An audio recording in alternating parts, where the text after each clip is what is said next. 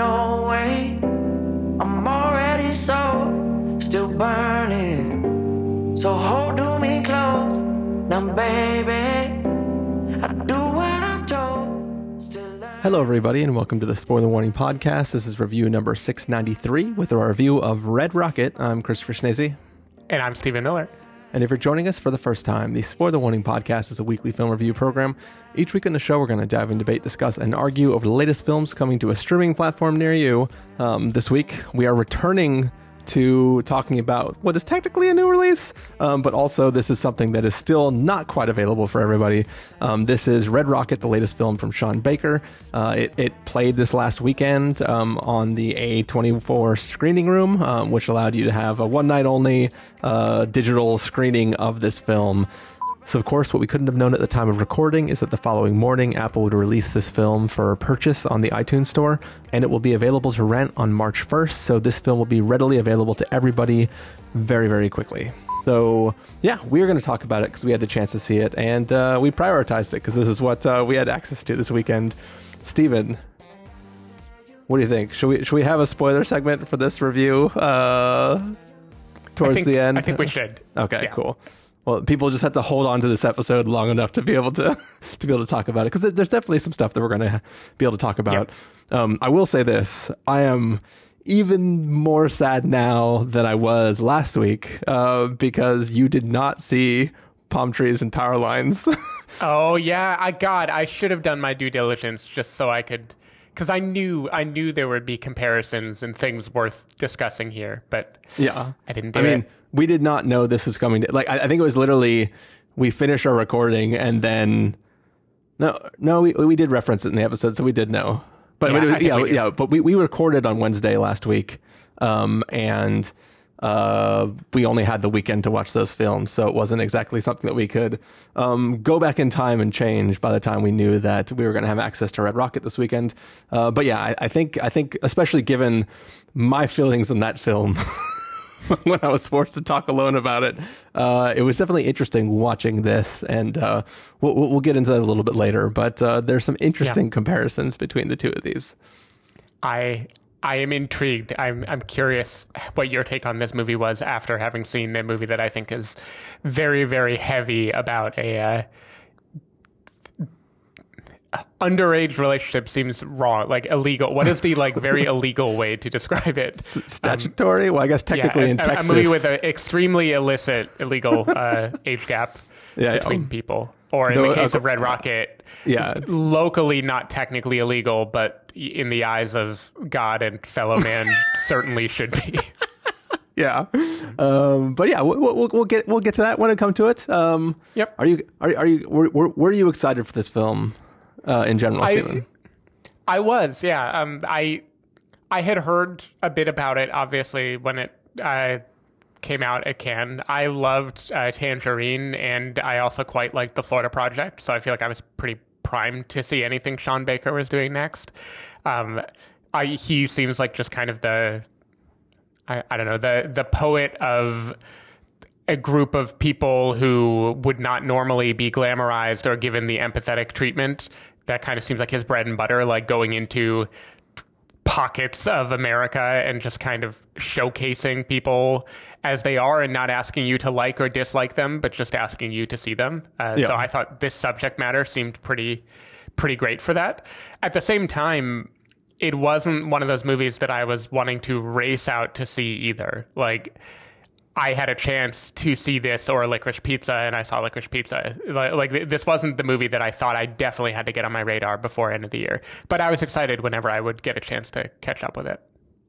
Yeah, I mean, I'm not going to say I'm a huge fan of Sean Baker because I've only seen one of his films, but I absolutely love The Florida Project, and I'm always curious to see what he's going to turn out next. Red Rocket was a film that when trailers first appeared for it, I didn't watch them because I had no idea when I was ever going to see it. Usually I watch trailers for things that I'm excited to catch. And because given the state of the world, I had no idea when I would ever see that film. I kind of just ignored it. But when it popped up on A24 streaming room, I was like, oh, hell yeah, let's grab a ticket for this and let's do a review. And yeah, so I was excited to sit down and watch it, but I didn't really know what to expect because I wasn't really following this film or the chatter around it. But I was surprised to find out the closeness between when I watched this and when I watched Palm Trees and Power Lines. So did you not know the fundamental age gap aspect of it going into this movie? I did not know that.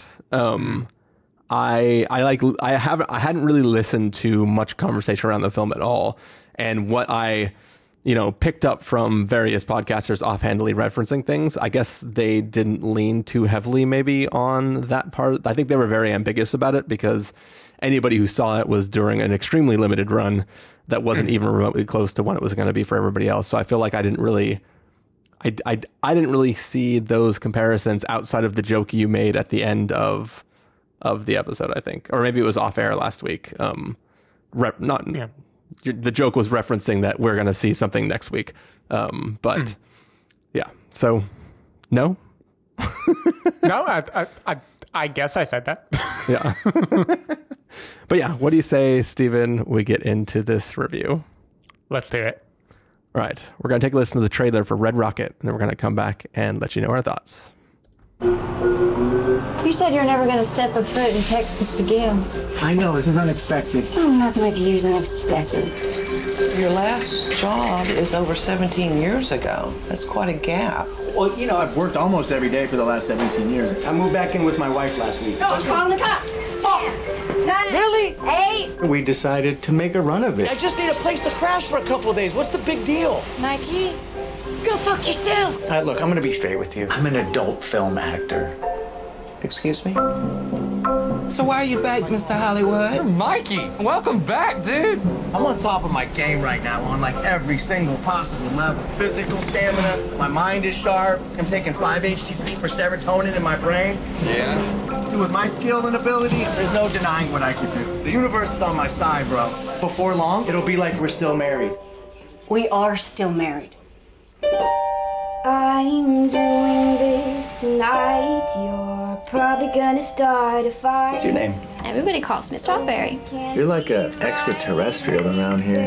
Don't fuck with me. I'm not. I loved you. Where were you? This cute little town called None of Your Fucking Business, Texas. Hope you had a good fucking time. Now it's time to leave. I think it's cool. You just said, fuck it. I'm gonna get paid for doing the thing I love most. And as long as you're not hurting anybody, you do you, man. I'm not afraid to fight you. I don't give a... What the fuck? He sucker punched me. I would 100% out-cardio that guy. Fuck. Sorry for swearing. The shit got out of control. I came this fucking close to getting shot. This fucking close. The dog's like, oh, he's a good man. I can tell by his nice energy. Your persona non grata. Life's sweet, Sophie. Life is sweet.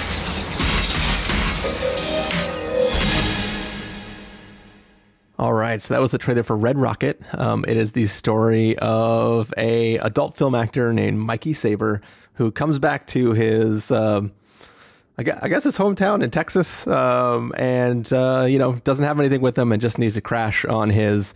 I'm gonna refer to him as or her as ex-wife, even though even in the trailer it references that they're still married. His estranged wife on her couch as he tries to figure out what he's gonna do to try to get back to the life that he once had.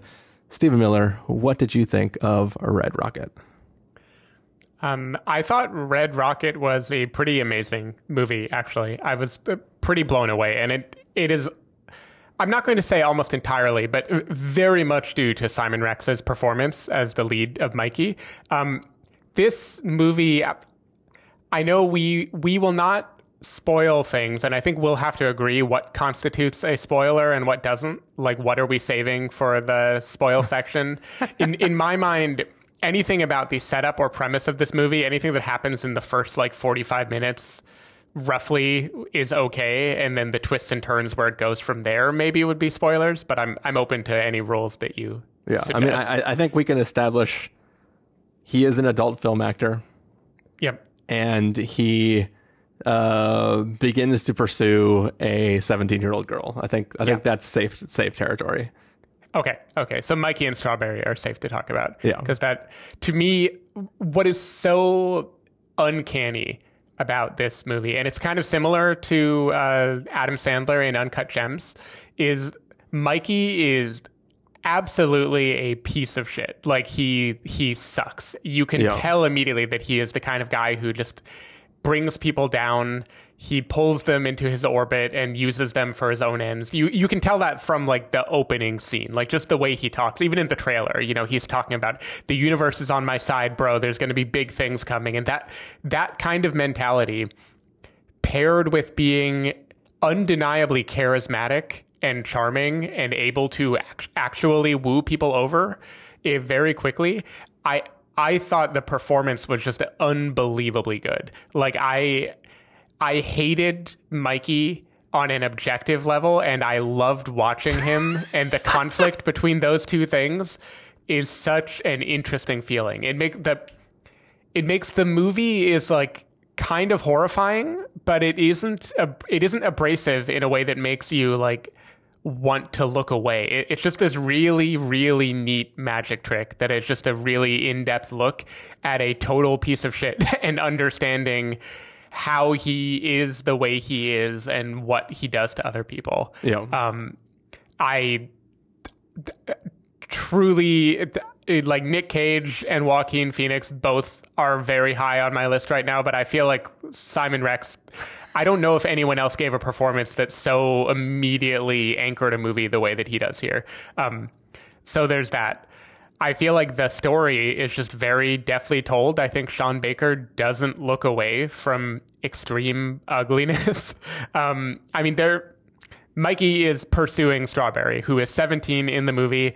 I will alleviate any concerns. The actress, Susanna Son, is 26, so she was cast to look younger than she really is, just in case there's any ethical questions about the movie, how it was made, and stuff like that. But this movie, it does not shy away from their, quote, relationship. Like, it's a predatory thing. He clearly has found his mark.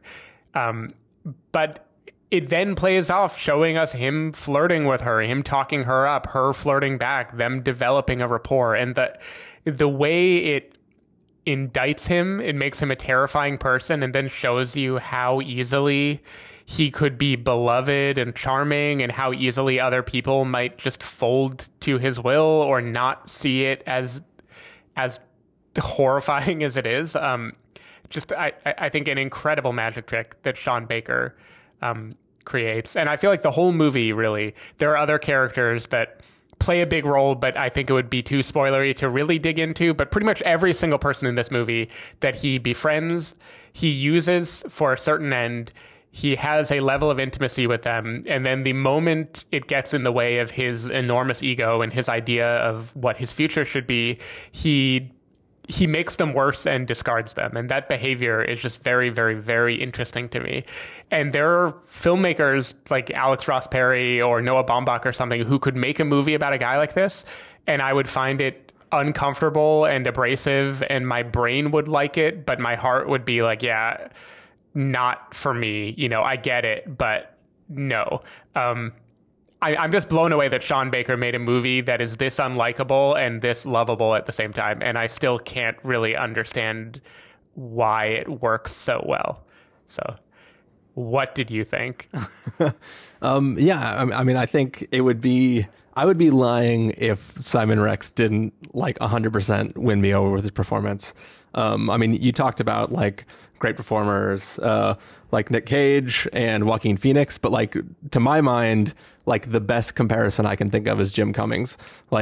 He has that fast pace, throw everything at you, talk real fast, but be incredibly charming. He has that down to a T. And I'm trying to think if they could exist in a movie together, if it would just be too much or if it would be the perfect combination of two different things. But yeah, I was watching this, and I think if I could watch this film in a vacuum, I would just 100% love it. part of the back of my mind is like, dude, you just talked about how weird and uncomfortable Palm Trees and Power Lines was last week. How can you like this film? And I think I spent a lot of this film trying to have that conversation with myself in my head. Why does this film not make me so uncomfortable? And part of it is just the tone of this film is so in this, like, Simon Rex's character is a piece of shit, and he's not just a piece of shit, he is an asshole who is an asshole on purpose. Like, he is somebody who says the thing he doesn't have to because he wants to burn that bridge, or he wants somebody to know that he not got one over on them, but yeah, sometimes got one over. Like, I laughed out loud. There's a scene, I'll say it completely out of context, where he just says, "Thanks for all the free donuts, Miss Fan," and I laughed so hard because like that. He didn't have to say that, right? He just wanted to be a dick and like let her know that he's had free donuts. He probably wasn't even eating free donuts. He just wants her to think that he was because he wasn't supposed to. And it's like things like that. And that's like the mild version of it, right? There's plenty of moments in this film where he could just do whatever he wants, but instead he wants somebody to know that he is a piece of shit and that he's going to be an asshole to them. And that's sort of like unredeemable. But at the same time, you just can't not watch this guy, and the worse he gets, somehow the more likable he becomes. Like it's and it's not celebrating who he is or what he's doing to the people around him. It's just entertaining to watch him do that. And it's like I just kept watching this film going like, man, why do I like this so much? Why is it so funny? And this film quite literally takes some huge swerves. Yeah. that like just like I literally was like, what am I watching? And it's just amazing the ebbs and flows this film goes through. And, like this, it's almost like this, the Strawberry character is something that he is inhabiting, but there's so much this film that is not that, even though the film becomes more and more about that as it goes on. It's also more than that. It's so I think when I compare it to Palm Trees and Power Lines, it is not just this predatory relationship, which is the only thing you are watching. You are also watching all this other stuff, which is shining a light on what's bad about it, or what is sloppy about it, or what is whatever about it, as opposed to the other film where it's like just these creepy, and also these sex scenes in this film are often shot comedically. Like with like the Zoom like stuff going on, like they're shot like a episode of The Office, right? Yeah. And there are things this film's doing where it's trying to lighten the reality of what's going on to play in this space, as opposed to being this very, very somber, look at this like weird lingering shot of this underage girl's body as this man looks at her. Like, that isn't in this film. It is not looking at it. This is a story that is about the guy and about everything else he's going on and how he uses the people around him. And I'm never rooting for him. There's one time where I'm like, why didn't you just not do this scene? Not like not about the film, but about the character. Like, why did you just open your stupid mouth? Like, there's moments like that, but I'm never really rooting for him for it all to work out for him. I'm just entertained as I watch him go through his beat to beat moments. Yeah. I think Jim Cummings is a really, really great comparison point, especially for a movie that neither of us liked that much, The Beta Test. Yeah. That was kind of him turning his charisma and turning that dial into the kind of the fakeness of a Hollywood agent and kind of double talk and how you kind of filibuster your way through another person's will. And I feel like that is very much what the quote Hollywood persona that Simon Rex is playing here is doing too. Like you take his interactions with Strawberry, he's made his mark. He knows, I am attracted to the girl at the donut shop. I'm going to win her over. And it is pretty much incessant, like he chips away. And then the moment he gets an in, it has to be what about your boyfriend? Hey, we talked about this already. We talked about this. This is how it has to be. Like this like overpowering, like, no, this was your idea. You did this already.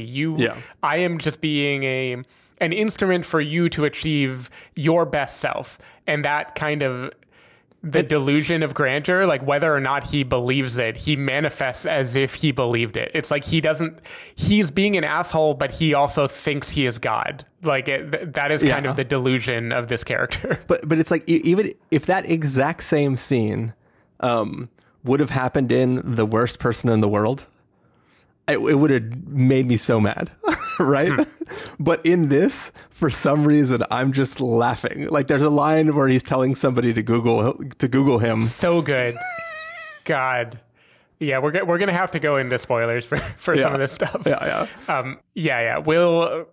We'll talk all about that stuff, because I think all of that is just brilliantly done. And again, disturbing. That's the thing. This movie, I think when this movie first hit the festival scene and people were talking about it, so there was discourse around Licorice Pizza about an age gap in it, because it's about a 20-something-year-old woman who is flirtatiously hanging out with a 15-year-old.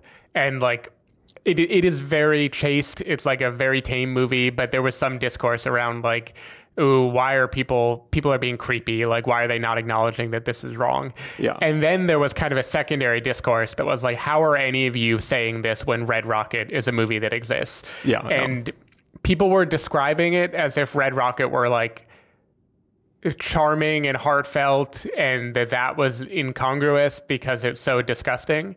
And I feel like Red Rocket is like, no one can watch it and not feel disgusted and also engrossed in the charisma of it. And I think it's the combination that you can't separate. Yeah. And that is what makes this such an interesting like film, because it manages to do both in a way that is not, it isn't one of those things where your brain says this is gross and your heart is just in love with it. It wraps it all together. And I find it I just think it's very impressive and different from the other Sean Baker movies. It's like I don't think we can talk surface level similarities, and obviously as a director there are things he does multiple times, and we can get into that in spoilers. But I think in terms of what this movie is setting out to do, it is so different from the kind of humanist portrait that like Florida Project was doing. Yeah. And I just find I eat it up. I don't know if you heard much about Simon Rex's, how he got involved in this movie and what his history was before it. I mean, just a little, if you watch the after part of the 24 screening room thing about his MTV VJ days.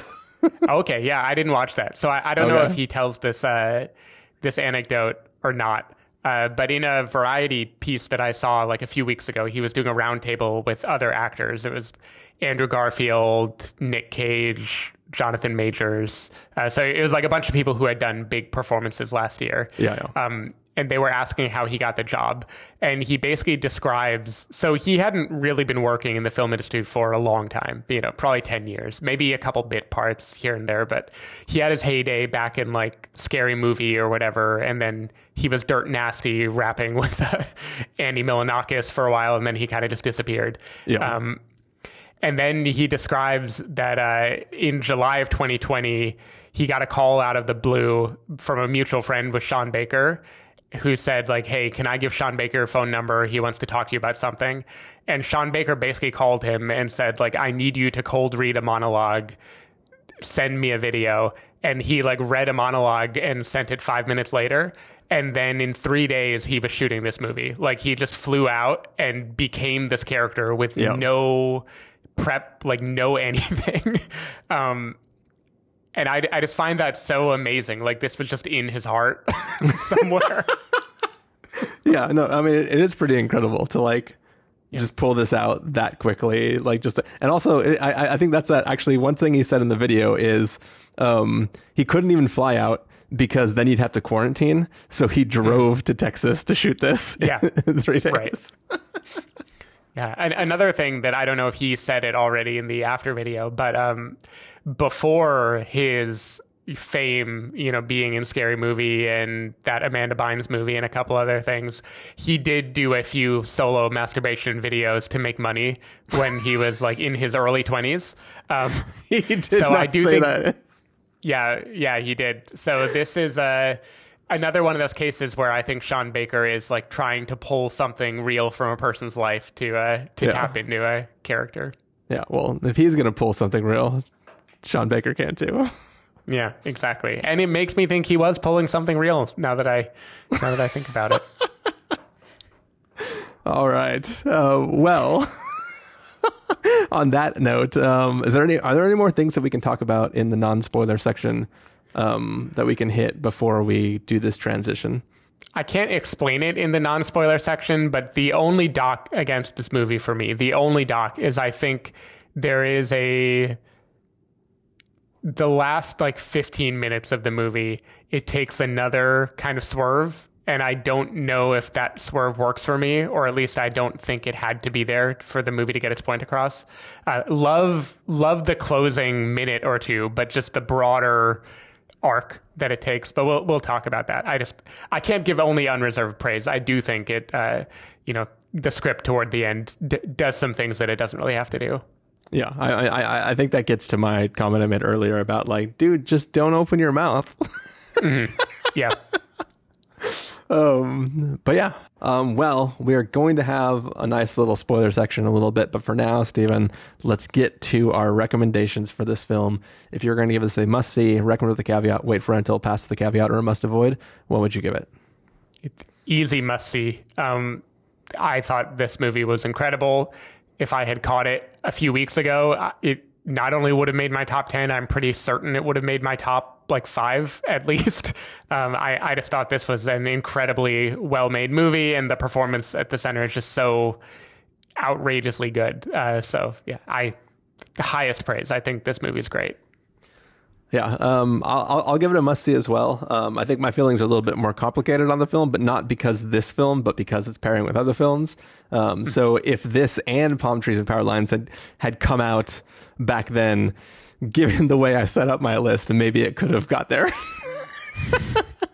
But in general, I probably wouldn't have put it up there on my list. But enjoyed it immensely, laughed out loud to myself a lot, and yeah, had way more fun of a time than in some ways I think I should have.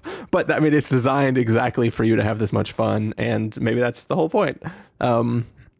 But yeah, that's going to do it for the non-spoiler part of this review. Stephen, if people aren't going to stick for spoilers, where can they find you throughout the week? People can go to twitter.com/sdavidmiller or sdavidmiller.com, or this house that I bought for my mom. People can find me at ChristopherRealLife.com or Twitter.com/ChristopherIRL. You can find the podcast over at thespoilerwarning.com, where you can get a bunch of the back episodes of the show. If you want to subscribe to the show, you can do so on Overcast, Stitcher, Apple Podcasts, or wherever podcasts are found. If you want to know when the episodes go live, you can follow us at twitter.com/spoilerwarning, facebook.com/thespoilerwarning, or instagram.com/thespoilerwarning. If you want to get a hold of us directly, you can send an email to fans@thespoilerwarning.com, or you can use the contact form on our site. Music for this episode will come from a track selected from artist.io. I don't know what that track is yet. We're not listening to it, but you are listening to it. So check the show notes if you want to know what the track is. And yeah, that music right now is going to fade up. And when that music fades out, we're going to be in full-blown spoilers. So here we go. We'll see you in a sec. You're my lucky strike. Love the way you ride. Look into my eyes, say you're ready to go. $1 million life, yeah. We could roll the dice, yeah. Act like you surprised, but you already know. You're my lucky strike, and I got to tell you, if you didn't know. All right, we are back. This is spoiler territory. It's the after part of a review of Red Rocket. We are talking full-blown spoilers. But before we get started, there is one question I do want to ask you, Stephen, based on stuff we were hinting around earlier on. And here's this. This is the question for you. Do you think he is genuinely attracted to her for his sake, interpersonally, or purely as his waypoint back into the porn industry? Like, if he isn't coming up with this plan to relaunch his career with her as his main gal in the program, if like he was swore off porn forever, do you think he would still have chosen her and still like pursued her and still tried to? And this is not about justifying the actions at all. I want to. Do you think he genuinely was interested in her, or just saw her as a mark to help relaunch his career? I think it is a big question, and it's one I think the movie is ambiguous about. But my answer would be Mikey has blurred to the point where everything about his personal desires is a grand scheme of how he can get ahead. Like, he believes that is just his whole life. You know, he's gonna hit the jackpot, right? So I think from the moment he sees her, this whole plan unfolds of how he is going to get her to come to Hollywood with him, and everything beyond that is him motivated reasoning plus persuading her to, quote, want to do the thing he already decided she'll want to do. Yeah. Now, at the root of that, like, what is the thing that convinced him that she would fall for it? It could just be basic lust, right? Like, it might be that he still is just as obvious and selfish as you would think. But I do think he's just so... His delusions of grandeur are big enough that he can't just want something. Him wanting it has to be like a sign from the universe. So I feel like it's all of it at the same time. Yeah. It's just something I think about when I think about, like, does he feel like he's getting away with, like, the way he approaches her the first time he sees her in the bar is it's like, I don't even buy that as actual hit. Like, it's so performative and so it's charming for the watcher. She plays into it as though it's charming for her, but it feels so false that there's just a way where it's like, I feel like the way he's not, like, when he's at the table with his wife and his wife's mom eating donuts and he's looking over at her, it doesn't feel lusty. It feels like gears are turning in his head. Yeah. And he's like, It definitely isn't. I mean, not that I think Sean Baker would want it to be a, quote, love at first sight, but I don't think this is even, you're right. I don't think it's trying to present an attraction at first sight. Like, he is immediately scheming, right? Yeah. Now, what that means, like, does he see people as raw materials and then he'll figure out later what he does with them? I'm not sure. Like, his friend, Lonnie, is that the character's name? That's definitely someone's name. Yeah, I think Lonnie is the neighbor that he has driving around.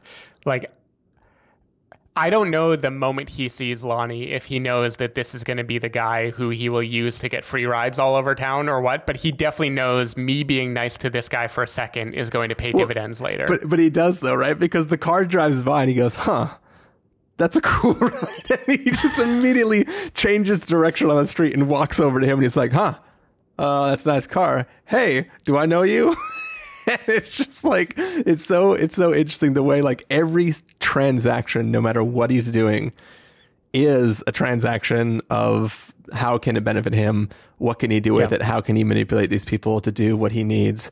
And it's weird too, because I think that's one of the things too that separates this from something like Palm Trees and Power Lines is that in that film, the grossness and creepiness of this guy is all subtext for every interaction they have, right?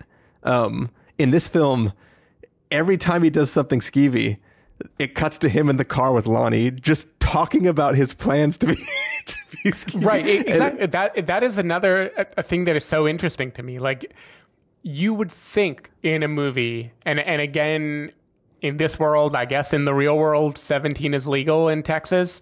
But you would think a guy who, Simon Rex is 47. I don't know how old the character Mikey is supposed to be, but I assume around there. Yeah. Him trying to hook up with a 17-year-old cashier at a donut shop would be a thing to keep secret, right? It would be like a dirty, horrifying thing that if anyone found out, they would view you as a monster. But like you said, he is excited, enthusiastic to tell this kid about it and present it in a way that will make it sound cool. Like, and then he's going to get that reinforcement from Lonnie, because Lonnie's going to be like, oh, fuck yeah, man. Wow. Fuck yeah. Yeah, that's amazing, dude. Freaking Lonnie.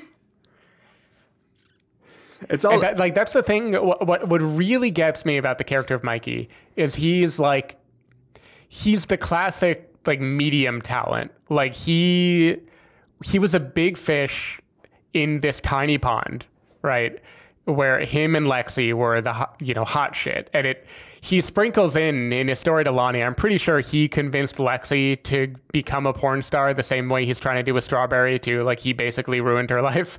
Well, I first of all, I don't know if I can ever believe anything that he says, right? Like I never know whether what he's telling is what he is saying to people is a true story or just him like, spitballing. But I feel like he also talks so fast that it's hard to always follow his random like spur top of his head try to thing. Yeah. But I thought, I didn't know that he got her into it. I thought he met her doing it and then they got married, but then she like leaves him for another guy in the biz. Like it would make sense that he, found her, recruited her, but well, yeah, I think they were high schoolers together and they were dating in high school. And because she was like, because he was saying she like sucked his toes or she did something that just like Strawberry made him immediately just know that she would want to do a 3-way and that she would want to do scenes and stuff like that. Like he goes on this spiel that in hindsight, I feel like this like black hole of icky charisma that he had, just like in that kind of tiny pond where nothing ever happens, where like Lonnie can look up to you because you were so cool, because you were like whatever, you hooked up with a girl at a party. He takes all that and manipulates people, and then in the real world of Hollywood he was medium fish. Like he got some awards, but as everyone points out, he's like the recipient of a blowjob. It's hard to really say that he was like amazingly talented in that. Yeah. And ever since then, it seems like his whole lifestyle is he needs to make the pond small enough for him to be cool again. So like, how do you shrink the pond? You shrink the pond by the younger neighbor kid. You tell him all about your salacious things, and then he has to just be into it. Or you hit on a 17-year-old at a donut shop, right, and impress her. And the reason I'm going on this tangent is the scene where he talks to Strawberry's former boyfriend and tells her like, Google my name right now. You don't have a chance with her. Look at what I've done. Like the patheticness of that, and how much he thinks he's cool, and how much the kid probably also is like pulled into the gravity of this like medium fish in a tiny pond. It's just, it's all just so horribly cringy. And then he just goes and posts all the videos on her Facebook. Yeah. But yeah, it is super interesting. One thing that kind of surprised me is the fact that Strawberry finds out basically what his job is, and is not deterred at all. And the film is trying to make sure that she is 100% being manipulated. And we were listening to Simon Rex talk about his scheme and how it's going to work and like the steps that he is deploying.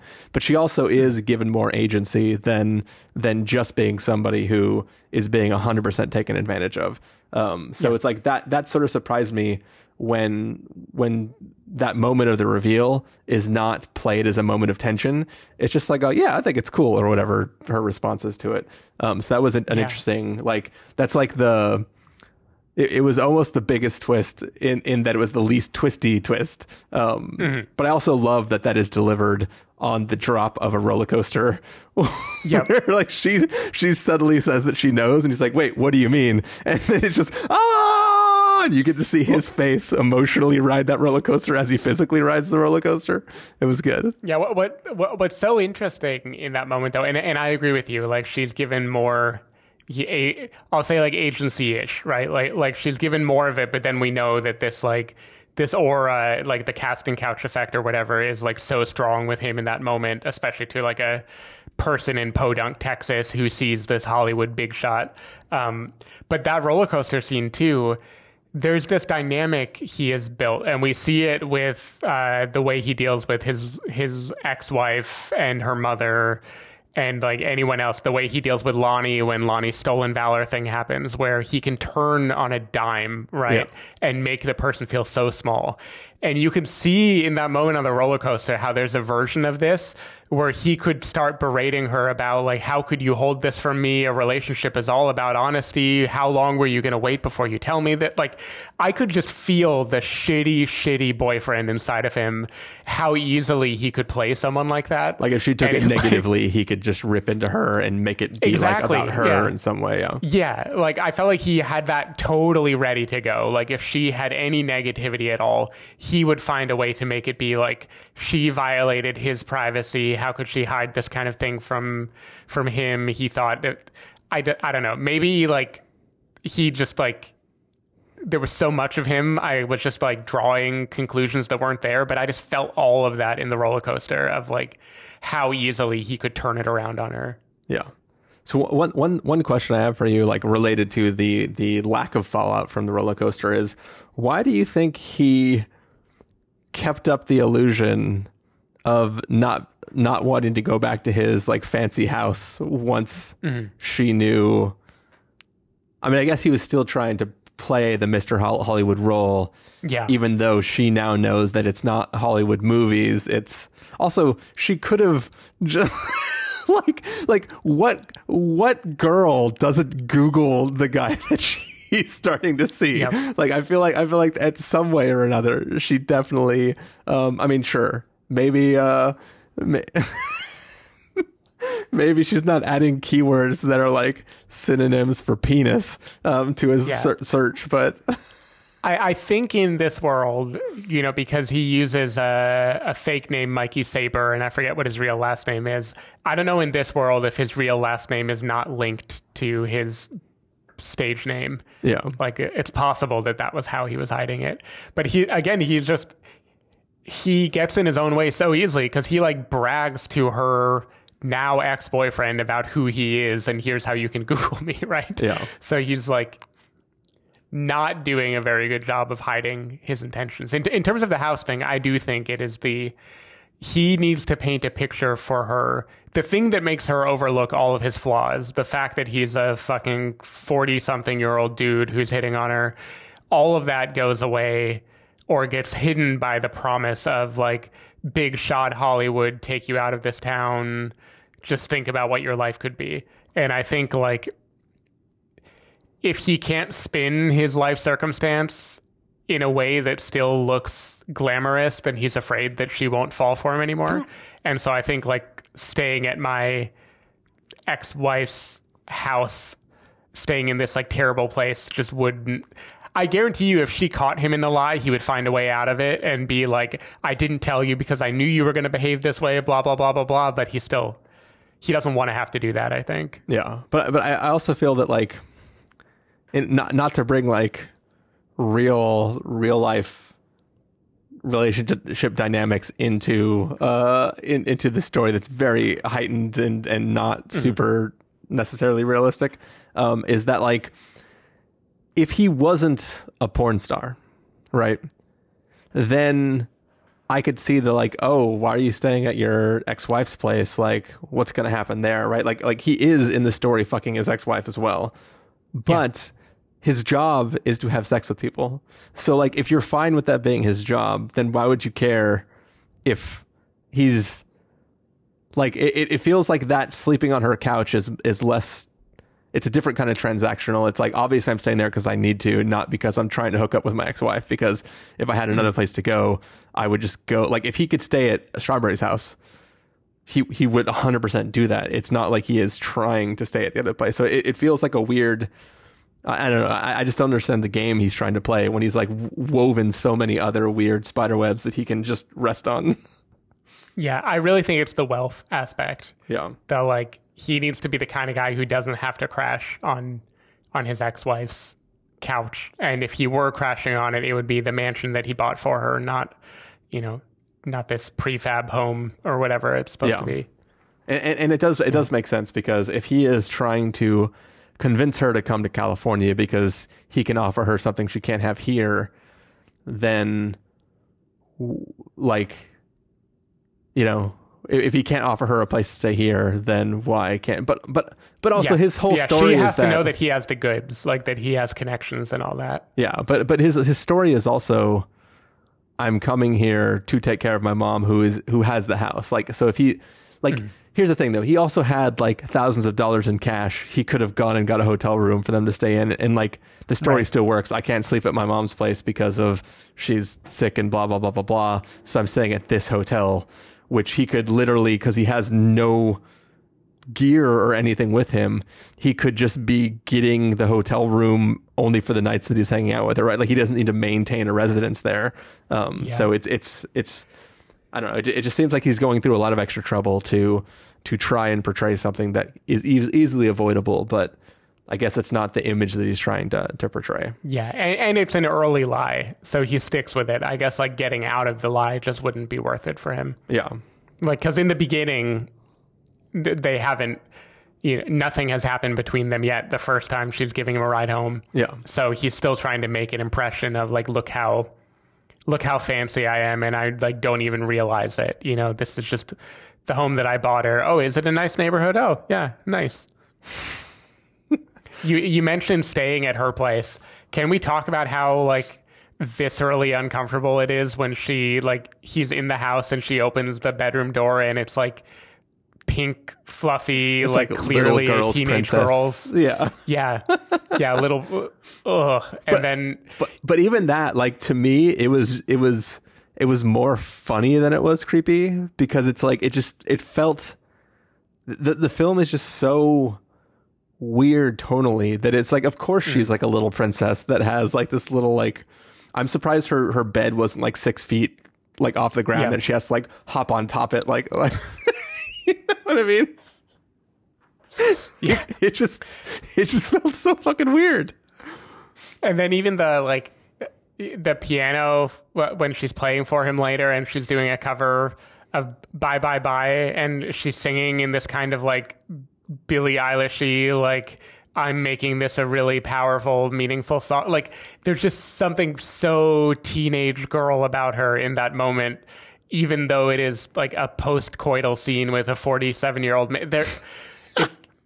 I understand what you're saying. It's like, it's disturbing and it's also funny. It's such a tonally confusing situation. Yeah. But it's like, it's very damning, I think. Like, whether you're like laughing at how horrible it is or you're like cringing, it's just like, ugh, this guy, like the shit that he's pulling. I don't know. I just thought that was a nice touch. Yeah. So you talked about the last 15 minutes before we jumped into spoilers. Can you go into a little bit more detail about what bothered you there specifically? Sure. Well, so we can talk about the two big plot twists. So a little bit earlier in the movie is the actual swerve where Lonnie is driving. They're in like a heated conversation about, how he's gonna get Strawberry to come to LA, and hey, who knows, maybe Lonnie can get a connection too. And then he tells him to make a turn, and he swerves, causes a pile up. Many people are injured, and he convinces Lonnie to take the blame for it, and not convinces him to take a blame for it in the way of like, come on, do me a solid, but in the like, no, I mean, you are the only one to blame. What are you talking about? Of course you have to take the blame for it. That all heightened the stakes a lot, and I liked it a lot. I thought it was great. I thought it fit totally with the character. Zero complaint about that whole arc. Toward the very end, there's real fast. There is one of my favorite scenes is when so he's already yelled at Lonnie. He's like, you don't know me. We've never met. We've never hung out. You did this. You're a fuck up. Blah, blah, blah, blah, blah. And then he's stressing out for like about 24 hours until like Lonnie gets arrested. Lonnie's lawyer releases a statement that's like, I have made bad choices in my life. And he goes out and he's just doing this dance like the like, in any other movie, this is the dance that Strawberry would have done if, like, the quarterback asked her to the prom or something, right? It's that exact, like, fuck yeah. And he's doing this, and he looks over, and, like, Lonnie's dad is just in the next yard, just like, what is this motherfucker celebrating right now? It's an amazing scene. It's so good.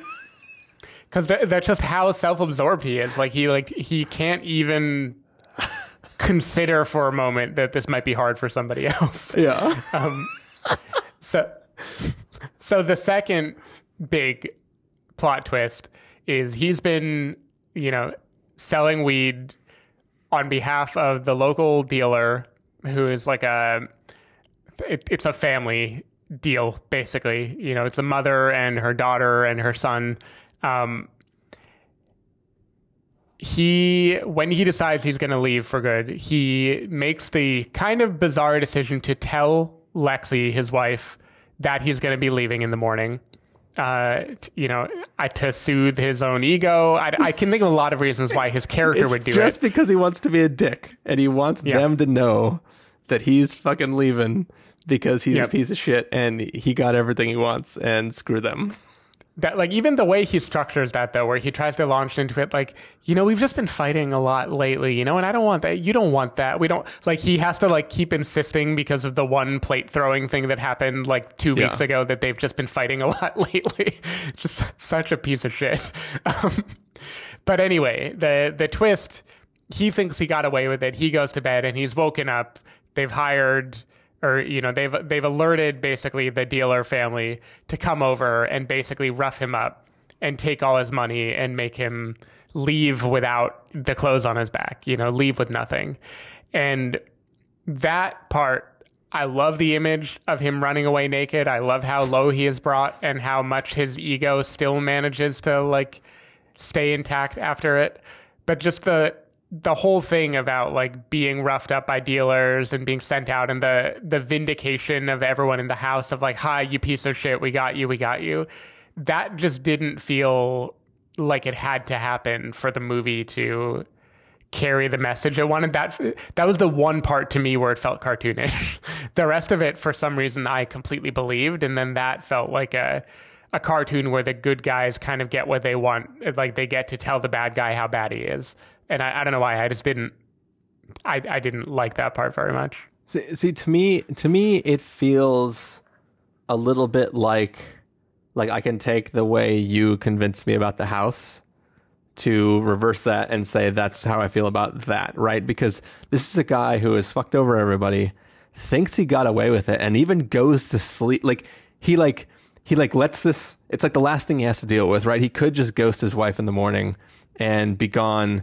And he has everything, right? He has the girl who's going to help relaunch his career. It's going to be awesome. He's going to get everything he wants. He's going to be a star again. She's going to win 3 years of the adult film awards, and he's going to win awards, and, like, everything's going to be amazing, right? All he has to do is wake up, get a car, and come see her. That's all he has to do.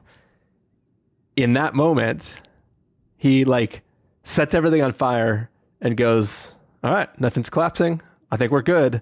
And he goes, he, like, gets in bed, and he's kind of like, did I just do it? And he puts his hands behind his head and he goes to sleep. Yeah. And then everything comes crashing down in that instance. Can we even talk about the hubris after that conversation for him to take the bed? I know. And here's the thing too, is he could have said, hey, I know, like we're fighting. I know I'm helping out, but I know it's not fair to you. I'm just going to get a different place, right? He's like, there's a place down the street. I can just get that. I'll still help out. Like, he could even lie just to explain why he's not going to be there, and it would be fine, right? Like, it wouldn't be fine in the morning for the family, but, like, he just wants everyone to know he's fucking out of there. He's so much better than everybody else in this town. He like wants everybody to know he's gotten one over. So it's like, to me, he needs to be, like, knocked down a lot of pegs. He does. And all of this is happening, but all he really cares about is, like, I need to get a car. I need to pick up Strawberry. We need to drive to California. If I can't do that, like, if I can get $200 from that $3,000, maybe that's enough for me to get a car and get us to California, and everything will be fine. Because as soon as we get there, you know, we're just going to shoot a scene and then we'll have a couple $1,000, and then we'll shoot another scene and we have a couple thousand. Like, everything only hinges on, can I get out of this place? And can I just get to the place I need to go, and everything will be well? And all of that is threatened by just this. Like, in any other movie, this would be life-threatening in this moment. But for him, it's just plan-threatening, and his perfect house of cards is starting to fall. And, like, to me, that feels completely exactly where that character needed to be. Otherwise, this movie would go on for 2 more hours, right? This is exactly what needs to happen for us to like start to wrap up the story. But then the thing that I tease is Sean Baker does his, I'm going to have an ending that can only be like in somebody's imagination and not actually what is transpiring here. So what does that mean? Did they find him and catch up with them? Did he just decide, fuck it, she's not going to want to go to California with me now, and just ghost her too? Like, what?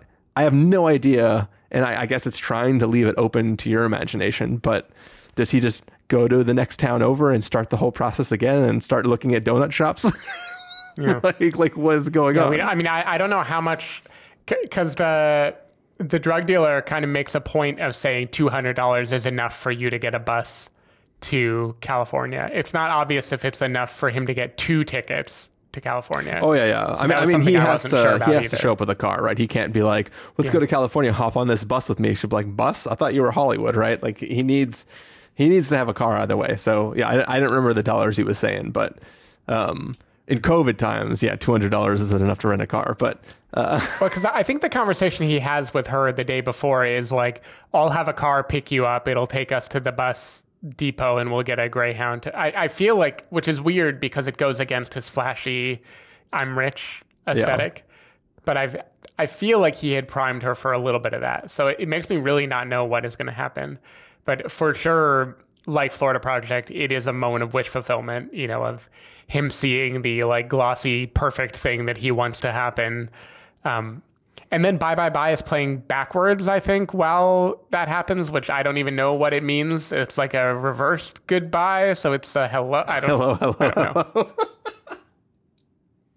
Or he's just leaving in the opposite manner as he came, because it opens with it. I'm not even sure, but yeah, it was a nice touch. Sean Baker can do that for every movie. That's cool with me. Yeah, it's just like, this is his thing. It's like... Mm-hmm. I definitely was like, man, what is it with these endings? But besides that, that's been my complaint. That was my complaint about Florida Project too. Mm-hmm. but in general, I really enjoyed this film. Yep. Same. I think I knew I was completely into this movie when Mikey first, like the beginning of the movie, he shows up at Lexi's house. She won't even let him inside. She doesn't want to see him. She hates him. He needs to get sent on his way. And then in a normal movie like this, he would go and be in a hotel, and then he would have to do something to slowly win their favor. But in this movie, he just kind of forces by verbal diarrhea his way inside. And then within he showers, and then within a few minutes, he is like yelling from the kitchen to the mother about like bottom bitches and the way the house became a trap house because of his good for nothing, blah, blah, blah, blah, blah. Just like the horror of having this guy in your home. Like your daughter is married to this guy and you have to put up with him. I was like, all right, I like this movie. One of my favorite parts about the intro to this character is just that he uses her leg razor.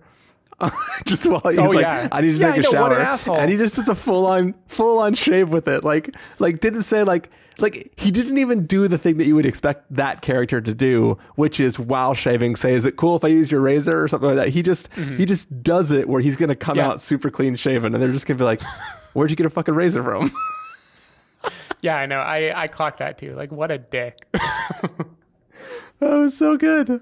But yeah, I think for me, at first it was a little weird because like the camera is going from being in the conversation to being like on the street, and it feels like when you're on the street, you're hearing it from on the street, so it's like far away. So I was like, what's going on? But once she says that she's going to call the cops and he runs to be on the street, I was like, yep, you cheeky bastard. I could tell this is going to be a fun movie. And he's just so assertive. He's like, technically, I'm not on your property anymore, so you can't call it trespassing. He's just always right. He always thinks he's right. You want $22 here? I can't hand it to you, though, because then I'd be on your property. Just it's good. And even just how quickly he turns. Like, he thinks he's all hot shit because he's spending $6.50 or whatever to get them, like, whatever donuts they want. And then because he has a plan with Strawberry, suddenly he's, like, hurrying them, and he couldn't be bothered to even pretend to be nice to them for a few minutes. Just a full a full piece of shit character, just beginning to end. I think one of my other favorite moments is when he lets the construction workers go ahead of the line from him, and they just keep coming in, and he's slowly realizing that, like, oh, it's just going to be all the construction workers. I need to leave. Yeah. It was good times. But anyways, besides loving every random scene of this film, was there any last topics that we needed to hit? No, I think we did it. Cool. Well, there it is. That was Red Rocket. Red Rocket spoilers. So everybody should check out this film, and hope you enjoy. Bye. Bye.